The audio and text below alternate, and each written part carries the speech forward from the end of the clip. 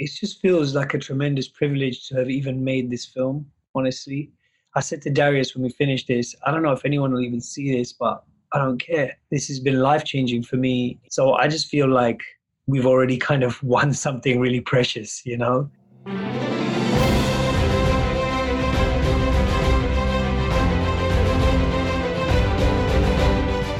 Hello and welcome to the Awardist from Entertainment Weekly, taking you inside this year's top contenders for the Oscars and more of the industry's biggest awards. I'm David Canfield, EW's movies editor, joined as always by my co-host Clarissa Cruz, EW's executive editor. Hi, Clarissa. Hi, David. This has been a pretty groundbreaking year for nominations, as we've talked about for the last few years. And so rather than hear us talk about them for yet another week, we thought we would gather a few of them and really just get their thoughts on making history, being in this industry, and this moment that we are in. Clarissa, you have moderated a panel with 4 pretty extraordinary craft trailblazers, which we're going to give you guys a listen to in a moment. Do you want to talk a little bit about it? Yeah, sure.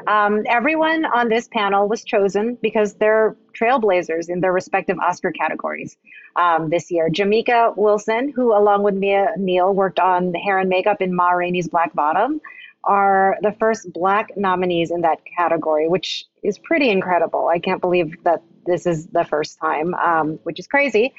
And then we have Koya Elliott for Soul and Michelle Kodalank for Sound of Metal, and they're both nominated in the sound category. There has only been one previous female winner in Best Sound, which is incredible. Wow. That's another stat I just don't understand. And lastly, we have Genevieve Camilleri, who got a VFX nomination for Love and Monsters.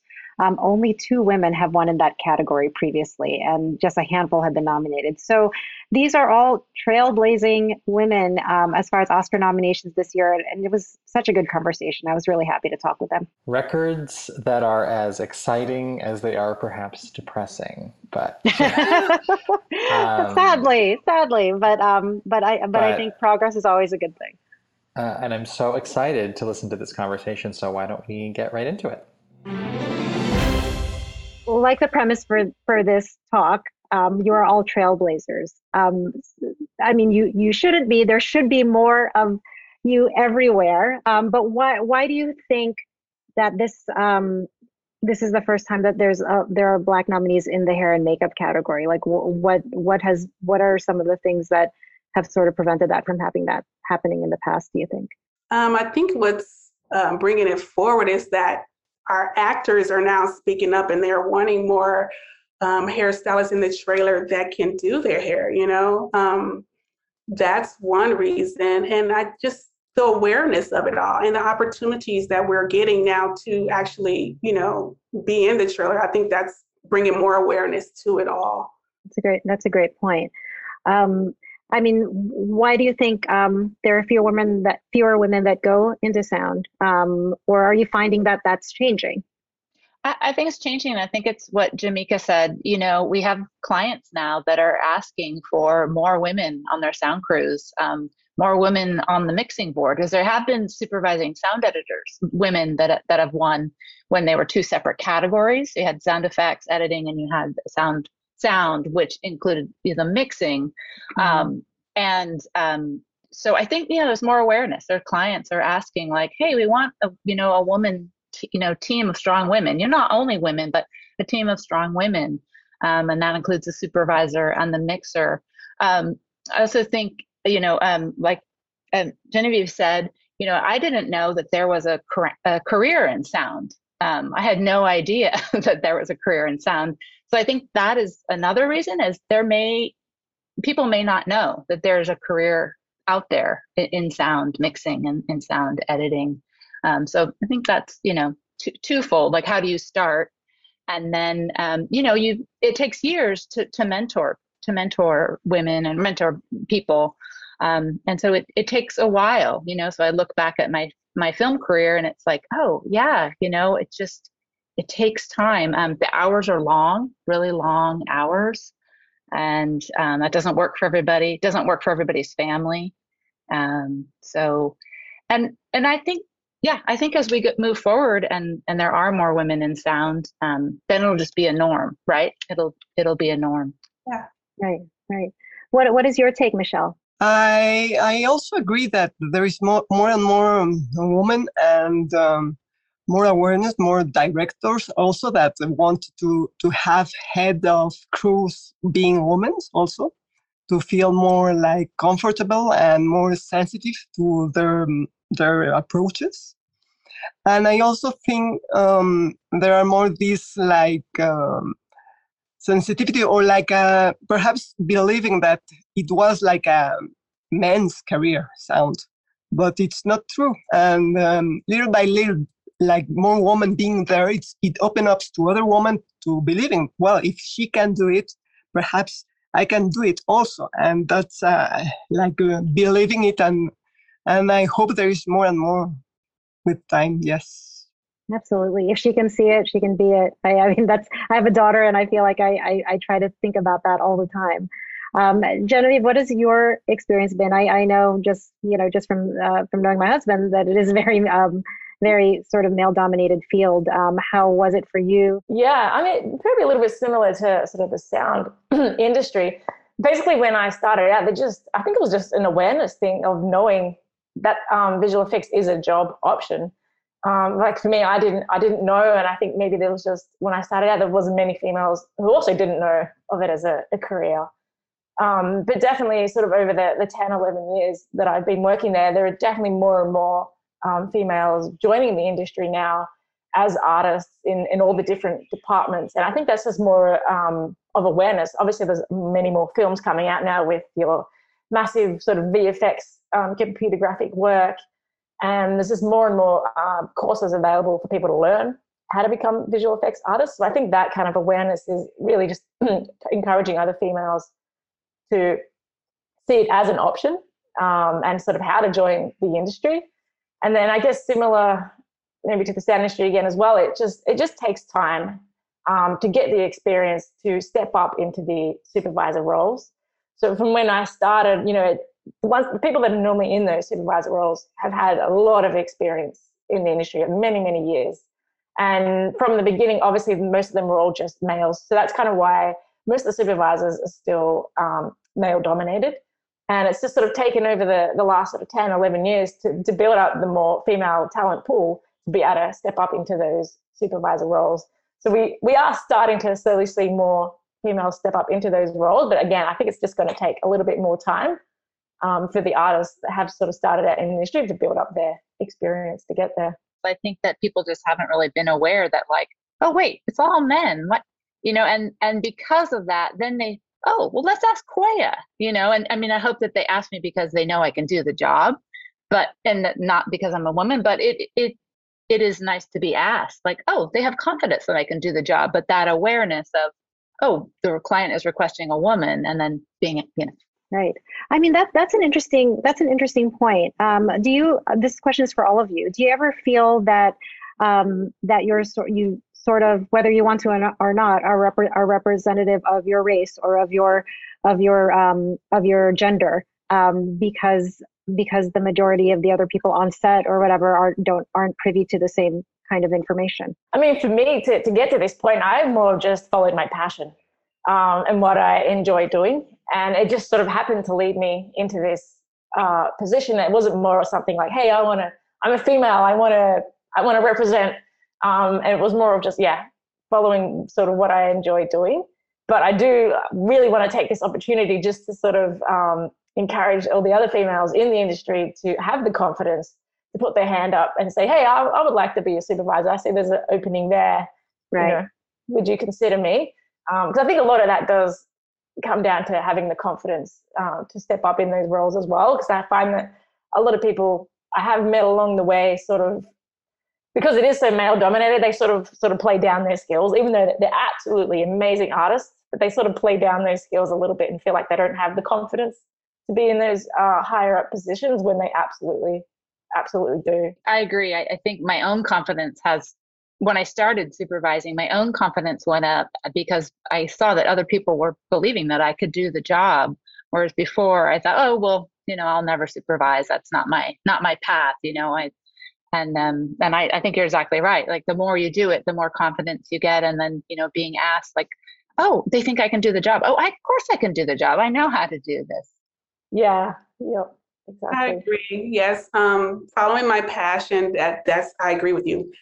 Hair is my passion, doing hair is my passion. But for me too, also because I wasn't that experienced with television and film. I always, being the minority in the group, I just always ask questions. I go to the department head, and ask a million questions, and hopefully, they're open enough to share that information with me. And fortunately, I've been blessed to have that, and they have. Even Sergio Lopez, he did Ma Rainey's makeup, Viola's makeup artist. He's a mentor of mine as well, because when I first started during hiring, he supervised Shonda Rhimes' television show. So he was a part of the hire. And I just looked to him for all the information and looked upon my peers for the information. So yeah, my passion. Yeah. Yeah, I'm seeing a through line here: passion and curiosity, and building confidence, which I think is super important for everybody, but particularly for women to succeed in careers that aren't always female friendly. What is the best advice that you've gotten, career advice, and then also what advice would you give as far as women and people of color who want to get into your industry? Well, the first advice was from my grandmother, which was another mentor of mine. She told me to always do your best no matter who's watching, and to treat others how you want to be treated. So taking that along with me through my career, I suggest that that you follow your passion, that you get you some mentors. You don't have to know the mentor. It could be somebody that you admire, but pay attention to what you love about that person and add that to your life. Don't be afraid to ask questions, and get your education, and continue to follow your passion. For me, sort of, I worked at a bunch of different studios, and there was a few people along the way who both sort of said the same thing to me, which was just keep being you. And that kind of really just stuck with me. And I think it's really true. Is this, if you just keep being yourself and just trust what you're doing, I think that kind of just gives you the confidence to sort of continue on down your path. And for me, that really just stuck with me. Just believe in myself and my skill, and not to sort of, belittle yourself, I guess, and sort of say, oh no, I'm terrible at this. It's just like, well, if you are, then just keep practicing and get better. And then you sort of like, you have your confidence in your skill, and you're like, no, I think I'm doing a really good job here. And sort of, continue on from there.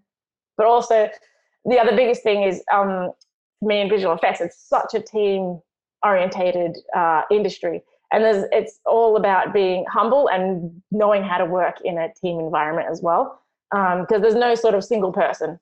Every single second of the film that you build is made up of maybe like 10 artists over a period of time kind of working on that.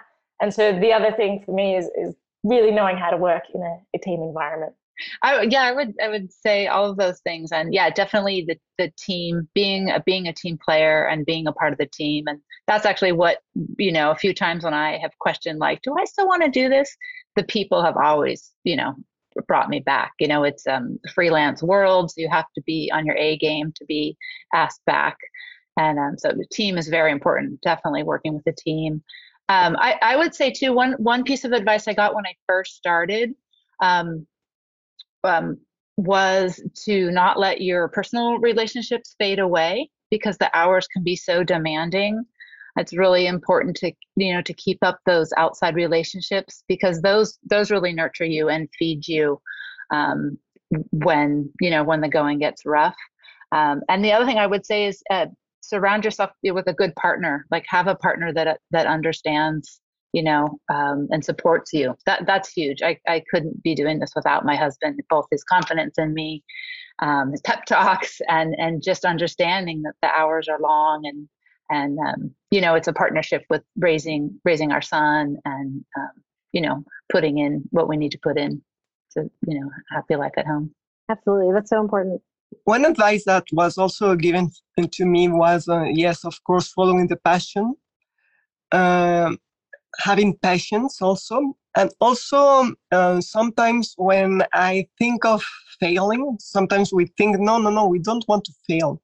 But an advice is, it's okay failing sometimes. It's not like the end. And then it's like a path also. You can fail, but then you can also do another thing and try to do it better and try to do it better each day.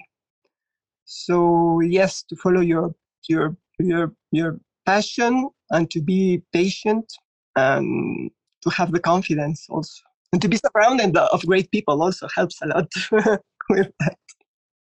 I agree. That's my biggest lesson that I've learned since becoming a supervisor is it's okay to fail. It's okay to make mistakes. I think I stayed a supervising assistant for so long. I loved the job, but I think I was just really afraid to fail and make mistakes. And well, it's a freelance world, so if I make a mistake, I'll never get hired again. And I've just learned in the last few years that you can make mistakes, and that's how you learn, and that's how you grow, and that's how you get better at your job. I would definitely pass that advice along. And Absolutely. That's how we grow from our mistakes, and just dust yourself off and pick yourself back up and go for it again. Even with your goals, you have a goal, set your goal. Once you reach your goal, set a new goal, to take you higher into the direction of where you want to go with your career. That's another one too. And just always work on building your craft. That's what I do. I think owning your mistakes as well, or when you do make something wrong, just owning it, say, yeah, you know what, that was not a good decision. Right. I think that sort of helps build your confidence as well. You sort of say, yeah, you know what, I did make a mistake on that one, but I'm going to learn from it. Yeah. How can I make it better? Yes. Yeah. How do you feel about just of course your nominations, but also, I'm thinking Chloe Zhao and Emerald Fennell and Daniel Kaluuya and Chadwick Boseman. There's just representation on all fronts, and I think it's been such an amazing year that in that way. How do you feel about it going in, pre-ceremony now? How do you feel about the nominations? You're on the train with Viola. Yes, and I am very excited for everyone. I think with us being in quarantine, it brought a lot of awareness to so many things as far as Black Lives Matter, Me Too, just how things are in the world. And then, when I think about, you sit back and you're watching Netflix and all these different outlets, you're able to see multicultural television and so many things that are across the world. It just opens your eyes, so this is a very exciting year overall, I think, because of COVID and being quarantined, awareness again. It was definitely a year of reckoning, and in a lot of ways, I think just the heightened awareness has been so great. Yeah. I love it. I love it. I love all the awareness that it's bringing. And like we talked about, hopefully it'll inspire the next generation, of women, of bringing more diversity, because that's, helps bridge the gap. Like people oh, there's a career in sound, in, makeup, in, visual effects. So all, cinematography, all of the categories. It's such a great feeling after such a hard year. Mm-hmm. It really is. And just even watching the films, we're just trying to watch them all before the Oscars, and it's oh wow, it is so great to watch different kinds of films. It really is. It really is. Thank you so much for joining me on this Craft Trailblazers panel. I'm so extremely excited for all of you. Thank you, Jamika Wilson, Koya Elliott, Michelle Kodolek, and Genevieve Camilleri. I really appreciate your time, and thanks for joining us. Thank you. Thank you. Nice, and it was amazing to hear everyone else's stories as well. So. Yes. So we're going to take a quick break, and when we come back, we have my interview with Riz Ahmed, Best Actor nominee for Sound of Metal.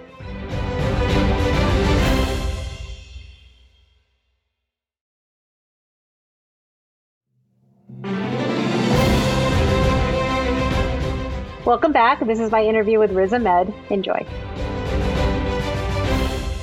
Thanks for coming, Riz. Thanks, Clarissa. I watched The Sound of Metal more than a year ago. It was right before Toronto. And one thing I was thinking about was that the themes in it sort of resonate in a different way now, just because the world is different. And I found myself thinking about this movie in a different way, in the way it treats marginalized communities and questions of identity. Can you talk a little bit about that? Yeah, sure.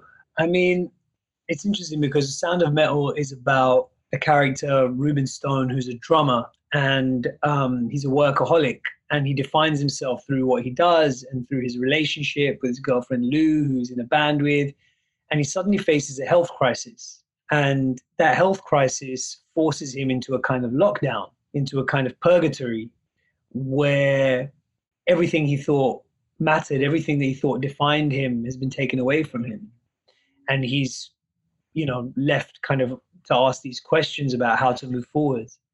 And I think in the context of 2020 and the pandemic, that is a journey a lot of people have been on. A lot of people have been on this journey of, go, go, go, and this is who I am, this is my life, this is what gives me meaning. And all of a sudden, the rug has been pulled from under them. And they are now in this lockdown, in this purgatory, reassessing who they are and how to move forward. So it's strangely prescient, I think, the arc of the film and Ruben's journey is one that almost feels like a microcosm of what we've been going through as a society, from workaholism to health crisis to a purgatory of reevaluation. All right. Riz, so what drew you to this role specifically? It was the script. Yeah, the script was just gorgeous. I didn't know anything about Darius, nothing about the history of the project. They'd been working on it for 10 years. Didn't know that he'd written two of my favorite movies in recent years with Darius Cianfranci, Blue Valentine and Place Beyond the Pines. I just thought this is an amazing script, amazing characters, so moving. And then when I met him, I loved him. I don't know if you've met Darius, but he's just an amazing personality. Big heart, wears his heart on his sleeve, leads by example, really takes risks. For example, he decided we're going to shoot on film. That's a big risk when you've got a low budget movie. You don't have enough time anyway. It means you get 2 takes for every scene, really. And he kind of has this attitude of like, let's go for it. And I really vibe off that. I really respond to that. I like to kind of jump in the deep end as well. So we just really clicked. And then he told me, I want it to be for real. When you're playing drums on the screen, I want you to really be playing drums. So I said, well, then shouldn't I really learn ASL as well? And he said, that's a good point. I was like, well, I guess we should get started then. And so I spent 7 months in every day, just kind of full time learning to drum and learning ASL. And so, as scary as that process was, when I first met Darius, that challenge was part of what drew me to the project, as well as the script and as well as him. Well, it sounds like it was pretty intense because it was only a 4-week shoot. Like you said, you only had a couple takes for each thing. But after doing all of that prep work, I mean, what was it like? That really is diving in. It is, and I think what I always realized shooting any film is that the challenges end up being the gifts. The stuff that you're most resistant to and anxious about ends up being the stuff that releases you. And having not much time actually was an incredible blessing because it meant we had no time to overthink anything. We're not going, let me try it this way and that way and this way. It was like you just have to go from your gut and jump and not think. You do all the preparation and then you just go. And if it works, then we just move on. We just do one take. And I think it just focused everyone's mind in a different way. It just meant that everyone just bringing their A game and everyone's just kind of like not letting this get in the way of this, Right. So that's what that did, I think. And I think it was similar with the sign language and the drumming as well, that those big challenges that seem so daunting, they were challenges and it was, it wasn't straightforward, but it ended up being an incredible key to unlock the character for me. Yeah, it just opened me up in different ways as an actor and as a person, actually. My sign instructor, Jeremy Stone, would always say that there's a saying in the deaf community that hearing people are emotionally repressed because we hide behind words. And actually, when I started becoming more fluent in ASL, I found myself getting much more emotional talking about things than I would if I was just using words. And Jeremy explained it's because you're inhabiting and embodying what you're saying viscerally and physically in a different way. So, Jeremy in the deaf community in New York kind of taught me the meaning of the word communication when I had those words taken away from me. So, yeah, I think with all these things, the challenges end up being the things that push you to go to a new place. Tell me about some of the research you did. I mean, how did you sort of learn about the deaf community, and what specifically did you do to make sure that your performance was authentic in that way? Well, it's just about, like any role, it's about kind of doing your research, meeting with people, speaking with people. In my case, Jeremy Stone kind of, I was privileged to be kind of welcomed into the deaf community and his group of friends in New York. We became very close. We spent a couple of hours together every day for 7 months, and I attended his wedding, and we'd go and hang out and go to deaf poetry slams and stuff, and it was just about immersing myself within that culture. And deafness is a culture. For many people, it's not a disability, it's not a lack or a loss, it's a different way of being. It's an identity. Deaf pride is something that's real and wonderful.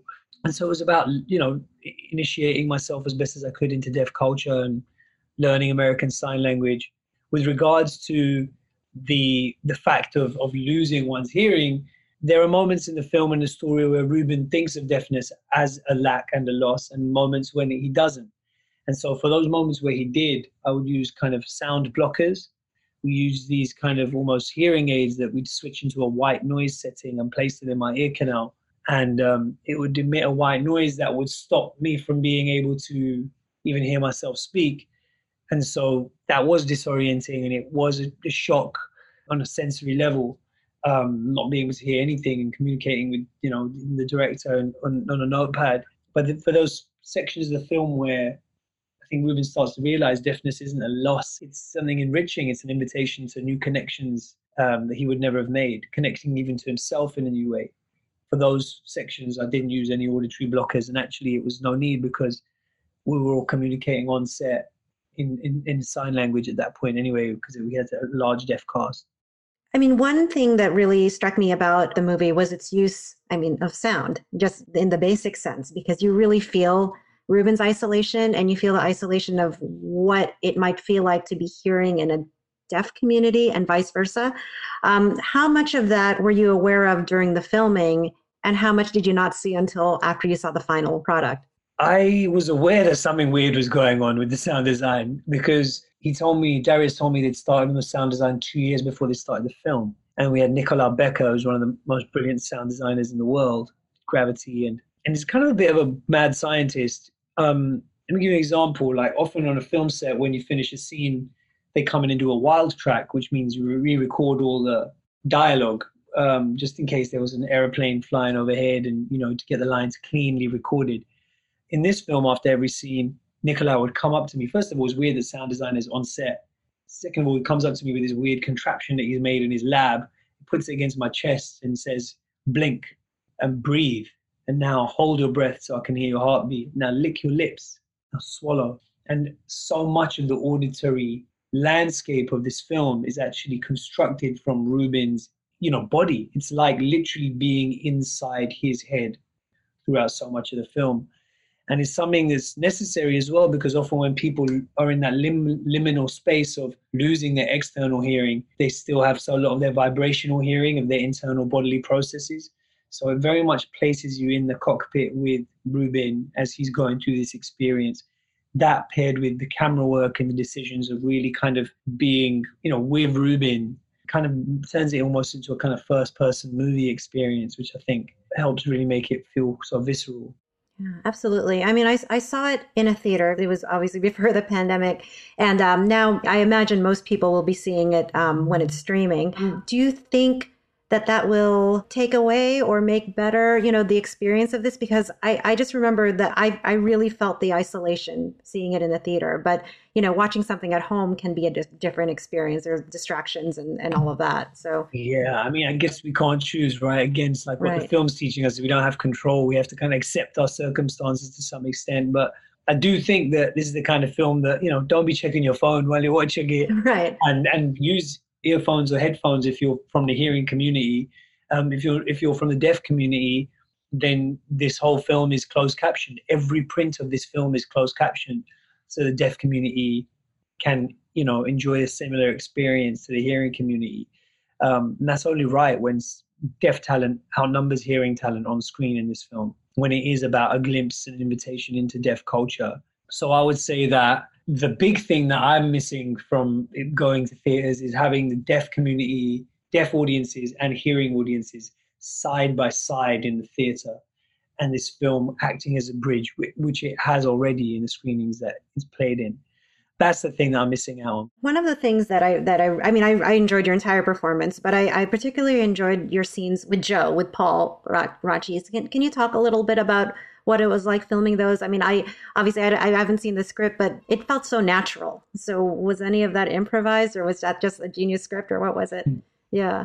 No, it's just beautiful writing from Darius and a wonderful actor in Paul. You know, Paul himself says that, he spent 35 years as a day player, coming in doing, a day on a project, and mostly doing kind of deaf theater in LA. And he's such a wonderful actor, and he never thought he would kind of have the opportunity to show what he has to offer. And I'm so pleased, not just for him, but for all of us who get to see this tremendous actor who's so experienced and has such depth of emotion, is so talented, and is just such a teacher, such a kind of almost, the role that he plays in the film was almost the role he played on set, which is a bridge between the hearing and deaf worlds. Paul himself is a coder. He's a child of deaf adults.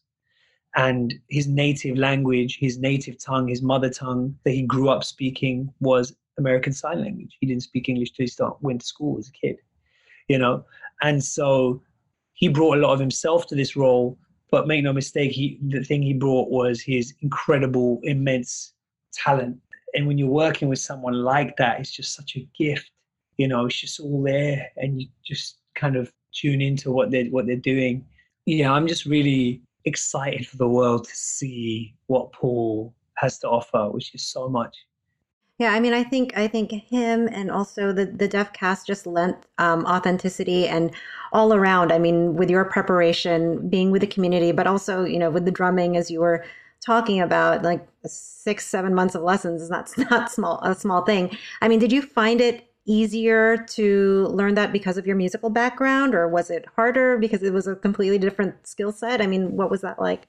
Yeah, well, I want to quickly mention some of the other deaf cast. So we have Lauren Ridloff, who's incredible, is now in Eternals, Walking Dead. We have Chelsea Lee and Shaheem, who are completely, new actors. I really hope that this is a showcase for some of the incredible deaf talent out there that the film industry could kind of incorporate more into their stories. And they're not talented despite their deafness, they're talented because of it. The richness of their experience and culture and perspective brings something emotional and rooted that we rarely see on screen. Like, they taught me how to communicate non-verbally, you know what I mean? There's something very emotionally embodied about communication within that community. So I just want to say that. With regards to drumming, I was just really lucky to have Guy Licata, incredibly patient drumming teacher, who saw how bad I was from the jump and just went, okay, every day, we're doing every day. It was a journey, man. I mean, for a long time, I was drumming the wrong way around because I'm left-handed, but I do some things with my right hand, like many left-handed people do. So it was like, I mean, to switch everything up halfway through. Again, it's a non-verbal communication, and it forced me to kind of be in my body in a different way. I think something that I really learned with the drums is a similar thing we were talking about, with decisions you made as an actor is kind of, you can't play the drums. You have to let them play you. You can't think your way to playing that stuff. This isn't going to help you. You have to kind of surrender, put the preparation in your body, and then just let it do you. How do you learn that? And that was a real lesson. It was a really it's such a messes with your head so much. But it's like, again and again, I find with every role I do, it's like the journey you go on as an actor is the journey the character goes on in some way. And for me as an actor, I spent so much of the prep trying to headlock this preparation and headlock this story into my grip and into my control until I realized I can't. And that's what Ruben realizes, he has to. It's like, I can't control this. The thing that I value most, which is control, is the first thing to go. And actually, if you let go of that control, all kinds of amazing things can open up, which I think, hopefully something we'll all learn from this pandemic and our lack of control within it. Right. I mean, that's exactly what I was going to ask you about next. I mean, that is something that I think the world is going through because the control has been taken away from us with everything. I mean, do you think the film, I'm not going to say offers a solution, but do you think it sort of accurately depicts what it's like to relinquish that, whether it's your choice or not? I mean, a huge life change is a huge life change. And do you think that's, I guess, one of the things that people will come away with? Yeah, I hope something that people come away with from this movie is the realization that we're not necessarily who we think we are. The things that give us our identity and our sense of worth or purpose or our daily routine are things that can just shift like that. You know, again, during this pandemic or in this film, Ruben goes from being a professional musician to being and living on the road with his girlfriend to the opposite of all those things. There's something more fundamental that defines us than these circumstances. And often it's these circumstances that we use to define who we are. It's these circumstances that give us our tribal identity. I'm this and you're that. There's us and there's them. And I hope what people see in Ruben's journey, which is one where his fundamental identity transforms completely in the course of 2 hours, is that there's a core of humanity underneath that, and that's what we really are, and that's something we all share, whether we're hearing or we're deaf, whether we live in a camper van or live in a sober deaf house in the woods. It's like in this time of identity politics and us and them, I think I hope people kind of walk away thinking like, who am I under changed circumstances? Maybe there's a more fundamental basis to who we are that we all share, you know.